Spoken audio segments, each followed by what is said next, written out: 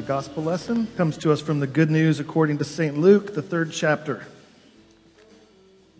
As the people were in expectation and all were questioning in their hearts concerning John, whether he might be the Christ, John answered them all, saying, I baptize you with water, but he who is mightier than I is coming, the strap of whose sandals I am not worthy to untie. He will baptize you with the Holy Spirit and fire. His winnowing fork is in his hand to clear his threshing floor and to gather the wheat into his barn. But the chaff he will burn with unquenchable fire.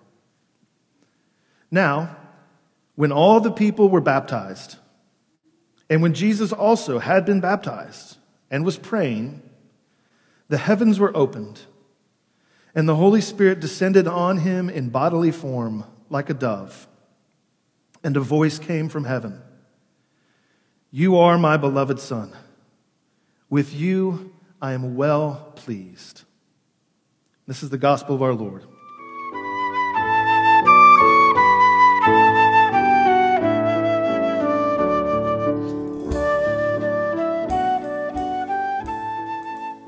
So,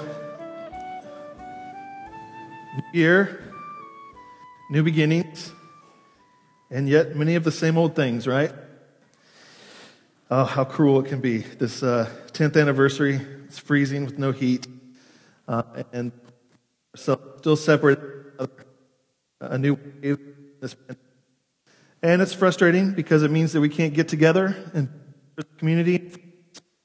We can't fully get together and lament some of the difficult things we've walked through together and lived through together, or get together to mutually encourage one another for all the mutual faithfulness and sacrifice over the years, fully rejoice and celebrate and give thanks.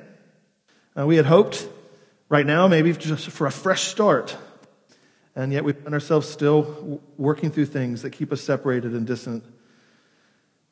Often circumstances like this make me feel like, honestly, that just maybe God doesn't care, If you have these small things in your own life, I don't mean to about the church, just in your own life, think maybe when things aren't going right or they're just going on, that, man, is God around? Does he really love you? Maybe you're uniquely sort of not cursed, but just unlucky.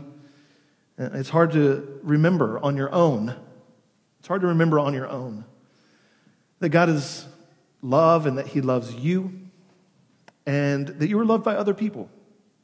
It's hard to remember that when we were forced to be alone and separated and living through difficult circumstances. And this is hard because one of the deepest desires is to belong.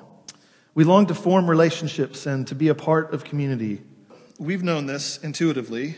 I'll just describe the existential version of sort of understanding this.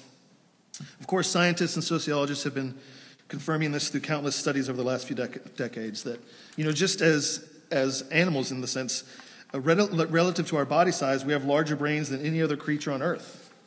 Isn't that strange? Neuroscientists have discovered that the primary purpose of our brains is actually social interaction. Our default mode, when we're not concentrated on a math problem or driving or making dinner, is to think about other people's thoughts, feelings, and goals. See, we're social animals. We have this basic need to belong to a group and to form relationships and to connect. And this is a big part of why we do church. Why we formed a new church 10 years ago. For worship, yes, of course. But also to form loving bonds in our community. To connect others to the love of God and to the love of others. So that they can answer the question for themselves with more confidence. Who am I? To whom do I belong? They know the answer to that who they are loved by God and others. Because see, if we answer anything other than I belong to God and I am beloved by God, then we are setting ourselves up for heartache and loneliness and division. This is what the Bible says from beginning to end, that before anything was created, there was this society of love called Father, Son, and Holy Spirit, perfectly one and yet three persons. A society of perfect love, and out of the overflow and abundance of this love, God created this glorious earth and humanity in their plurality and unity to be a mirror image of God in his love.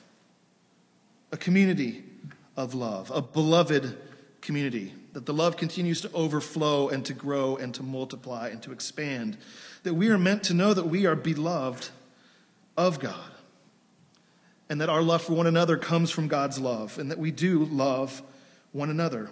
Hear this again. When Jesus came to be with us, the first thing he did, launching into his public ministry, from a more private life into a public life, the first thing he did was go to be baptized, to go out into the desert, to cross the river, to have the water come upon him just as it did at the beginning of all things, to become a new creation, to launch a new thing in the world. And when all the people were out there being baptized, it says Jesus also was baptized.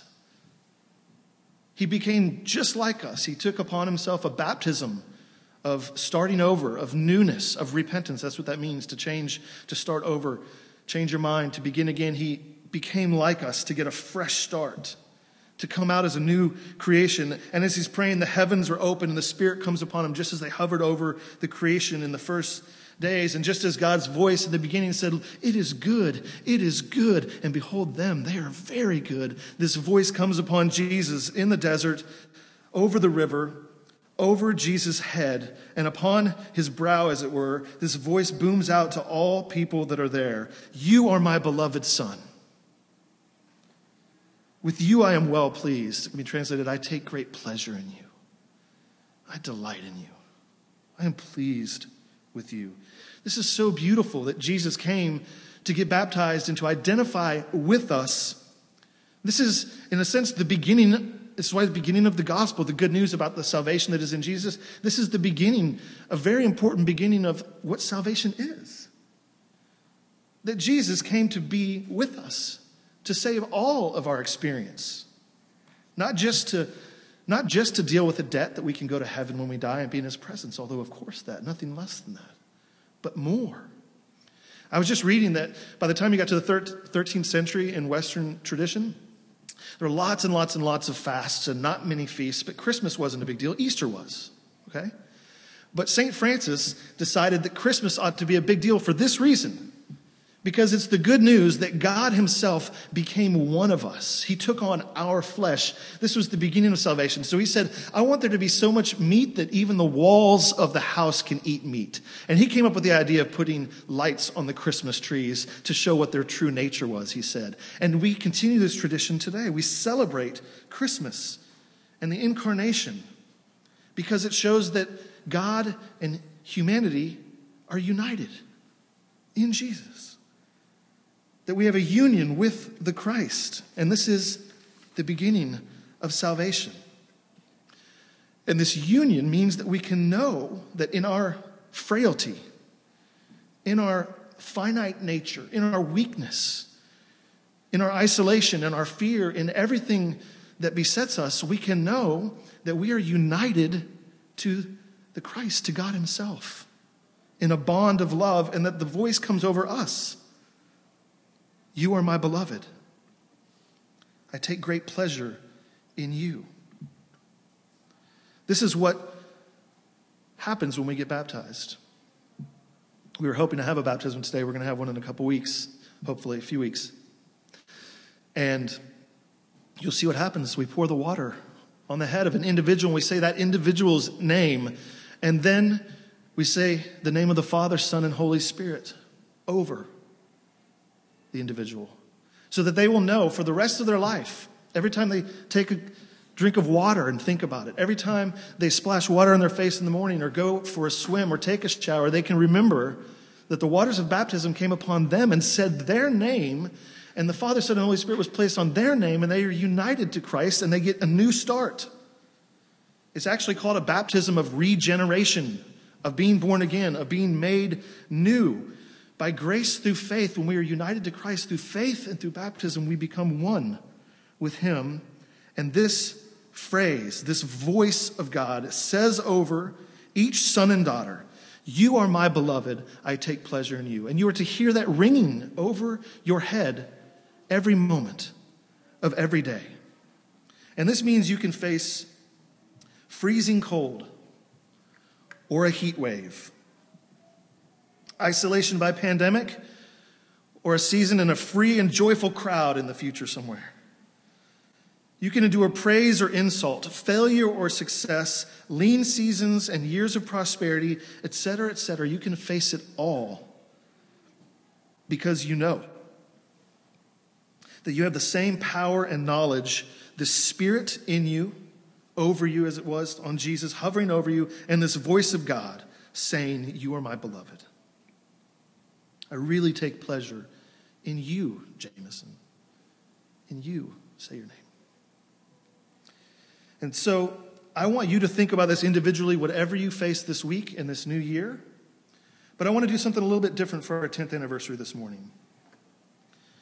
I want you to think individually about this. Reflect on this. Again, when you splash water in your face, take a shower. Remember that you're the beloved, especially when you're lonely, especially when you fail or sin or you're down on yourself.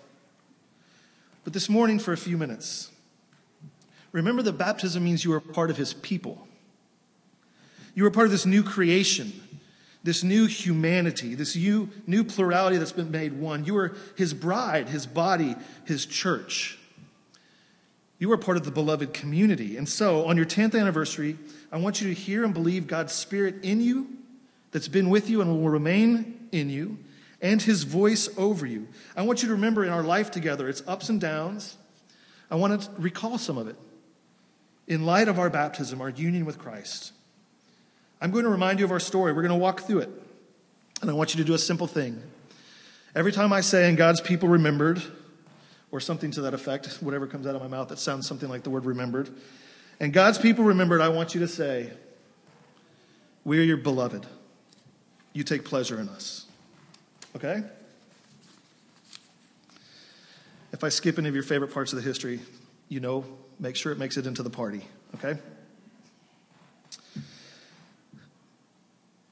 Dozens of years ago, there was a Fort Greene small group, and it met in the neighborhood.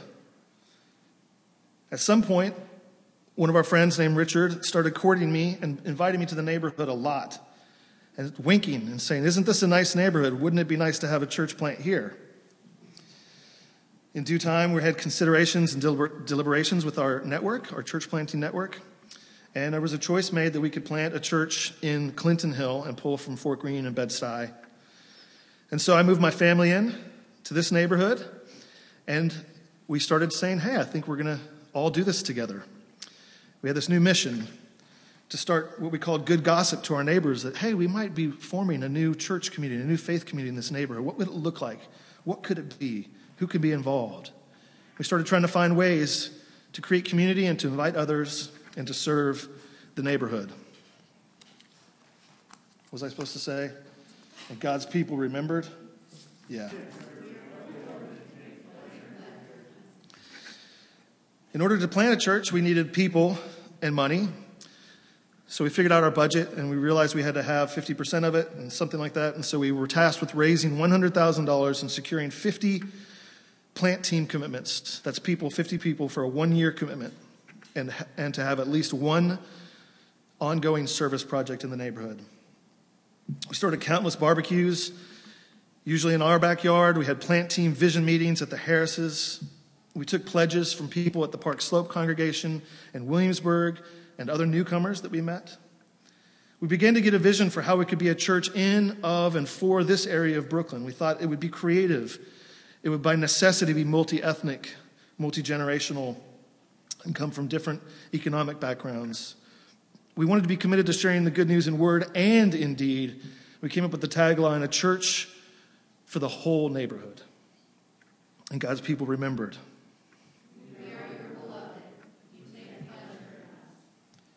Not even close to allowed starting to consider launching worship.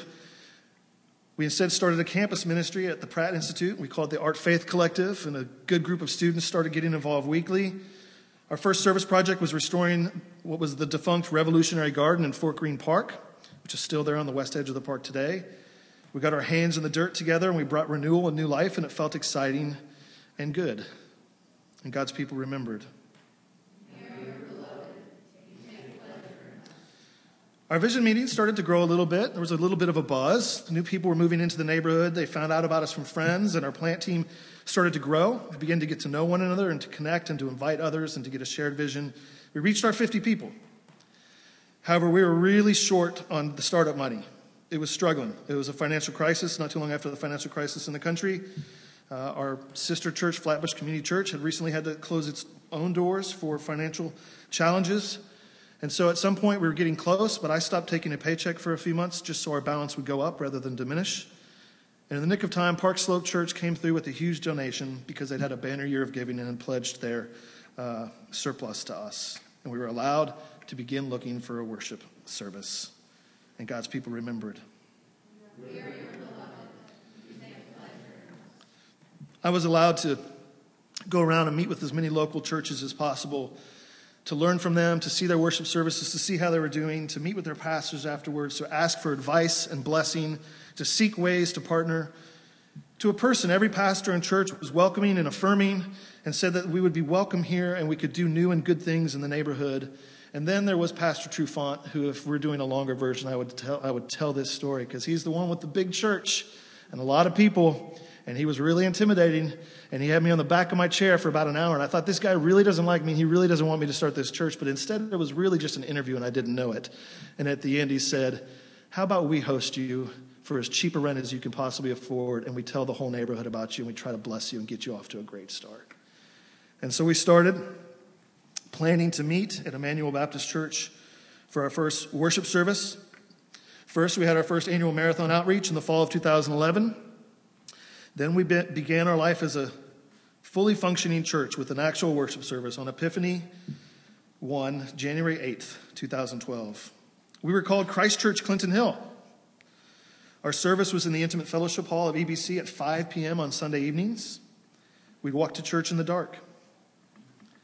We were partnered from the beginning with the Canba Homeless Shelter at the Church of St. Luke and St. Matthew and sent regular volunteers over there. We had a volunteer choir and no amplification. The Brooklyn paper attended our first service and printed an article called The Book of Hov. Clinton Hill pastor gets inspiration from Jay-Z, wherein they misinterpreted me as trashing the Barclays Center as a Tower of Babel and trying to throw down the gauntlet with Mr. Sean Carter. It's true. You can go find it. People came. We grew. We got more diverse. Pastor Hildebrand and his family were regular attenders and were able to help with pulpit supply a lot. We expanded to 3 community groups. We sent money and people to do medical missions in Addis Ababa, Ethiopia. We started a robust prayer team that lasted for many, many years. We blessed many people in need, materially, relationally, and spiritually through our mercy team. We would occasionally get bumped up to the 3rd floor at EBC with little notice. We also did many joint services with them, including a Christmas Eve special where I was asked to preach, and because I'm an idiot, I used the phrase, Jesus dropped the mic when he raised from the dead. It brought the house down. I'm an idiot. And God's people remembered.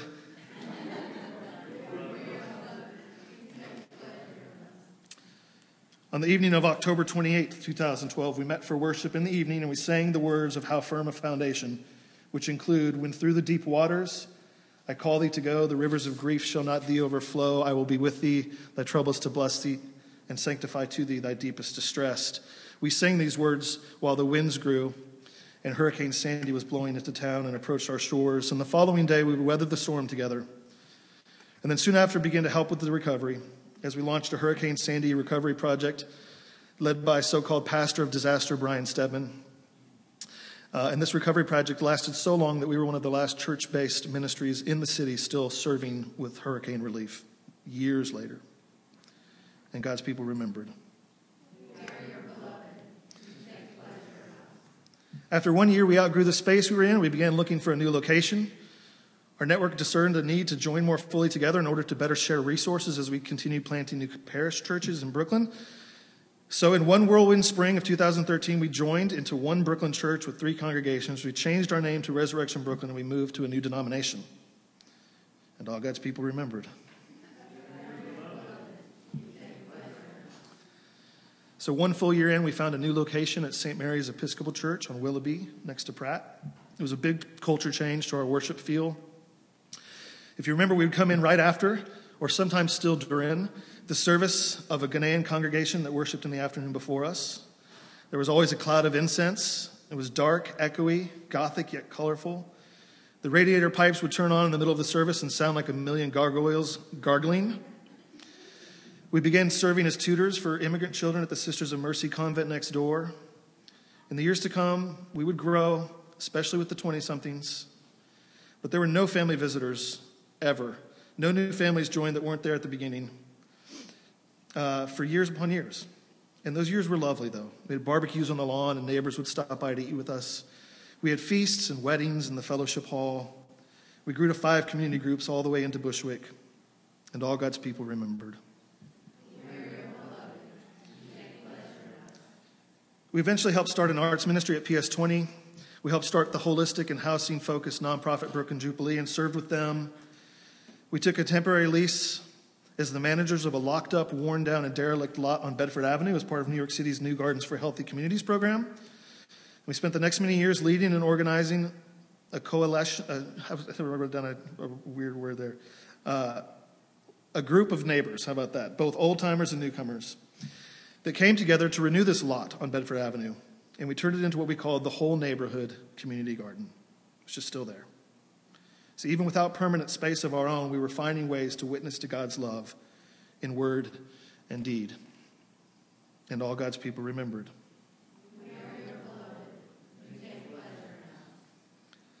And then, in what were perhaps my favorite years, I got a call from a friend who I'd tried to court to come plant the church with me years before, but he didn't want to raise money. He wanted a paycheck. He called me. His life had brought him to New York City, where he was from, but he recently lost his job, and he asked if we could revisit the conversation. Even though we didn't have enough money, I said, well, if we can experiment, I'd love to have you. If you would raise a third of your money, and the network can raise a third of their money, and I can raise a third of the money, let's give it a try. And so Omari Hill came on staff, and his family moved in, and we were suddenly a multi-ethnic led church community by 2 pastors, and one of my best friends got to minister with me week in, week out, day after day. In those years, we had 11 pastors on staff in the network. New church plants were forming.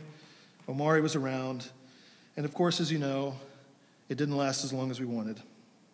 We got to have a couple great years with Omari before the money ran out, and he moved back to Charlotte. But those were good years to have him, and a grief to lose him. And God's people remembered.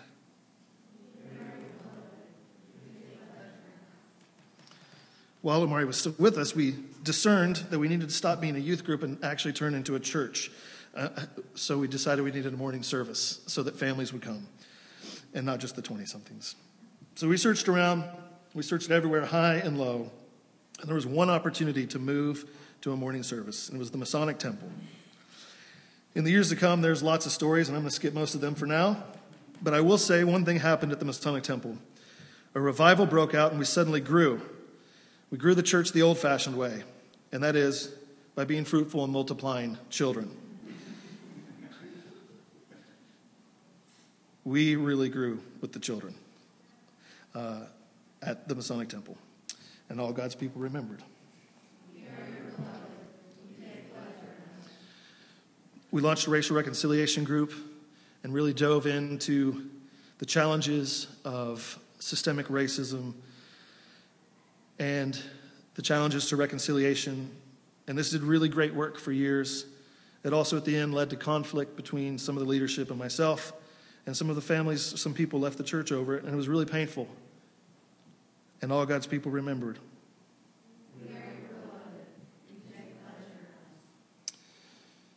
We sent people and money to 2 new church plants in Brooklyn Heights and Sheepshead Bay. We helped support Safe Families for Children, and it became our primary means of mission in the city. We had a vision campaign and came up with the virtues of welcome, worship, and witness as the virtues we most wanted to grow in. Our network decided on a 2-year process of splitting up the network and going into individual churches that were self-governed and self-sustaining as individual congregations. We began that 2-year process.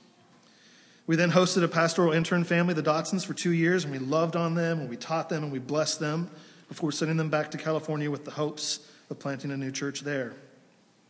And God's people remembered.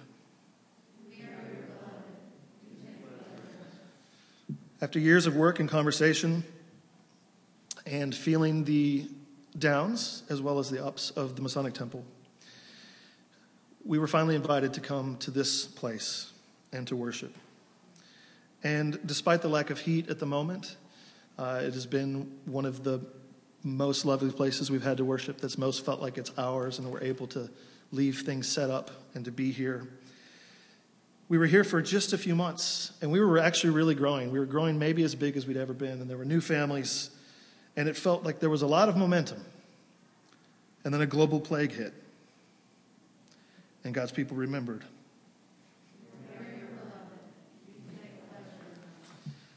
I'm going to skip, for the sake of the fact that most of you have been here through the pandemic, actually walking you through the challenges of seeing perhaps 2/3 of our congregation move away, of spending most of 2020 separate from each other and worshiping by Zoom, of missing Easter and feasts and all the other things we've done together, all the things that we've lost out on the last couple of years. Let's just say it together. God's people remembered. We are your beloved. Somehow in the midst of this pandemic, a year ago, we actually did particularize, which means we became our own church in the side of the denomination. We incorporated it from scratch, becoming our own organization in the side of the state. Last December, not just this past month, but a year ago, we faced a financial crisis. We had less than 1 month's money in the bank, and I was pretty certain that we were finally done for. And somehow God provided us with more donations than we've ever received, and our reserves grew to higher than they've ever been, double than they've ever been in the history of our church.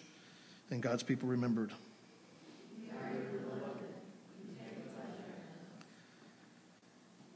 And now here we are.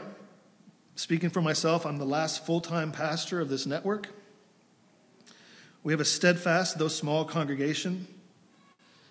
We have faithful people. You have faithful and steady elders. We have beautiful music. We found creative ways to love one another and our community. We have financial stability. We have this new wave of Omicron going around. We have a new year. We also have new opportunities. We have an open and sometimes uncertain future. I spoke to you all last year about pilgrimage, and we are on pilgrimage, and there will be new paths for us. We will remember that he who sows with weeping is promised to reap with shouts of joy. And we will remember that the same God who formed us and has been with us through all of these things is with us now. He will guide us in this year to come and prosper us whatever befalls. For it is true yesterday, today, and forever. This is true. Let God's people remember together. We are your beloved. You take pleasure in us. In the name of the Father, and the Son, and the Holy Spirit.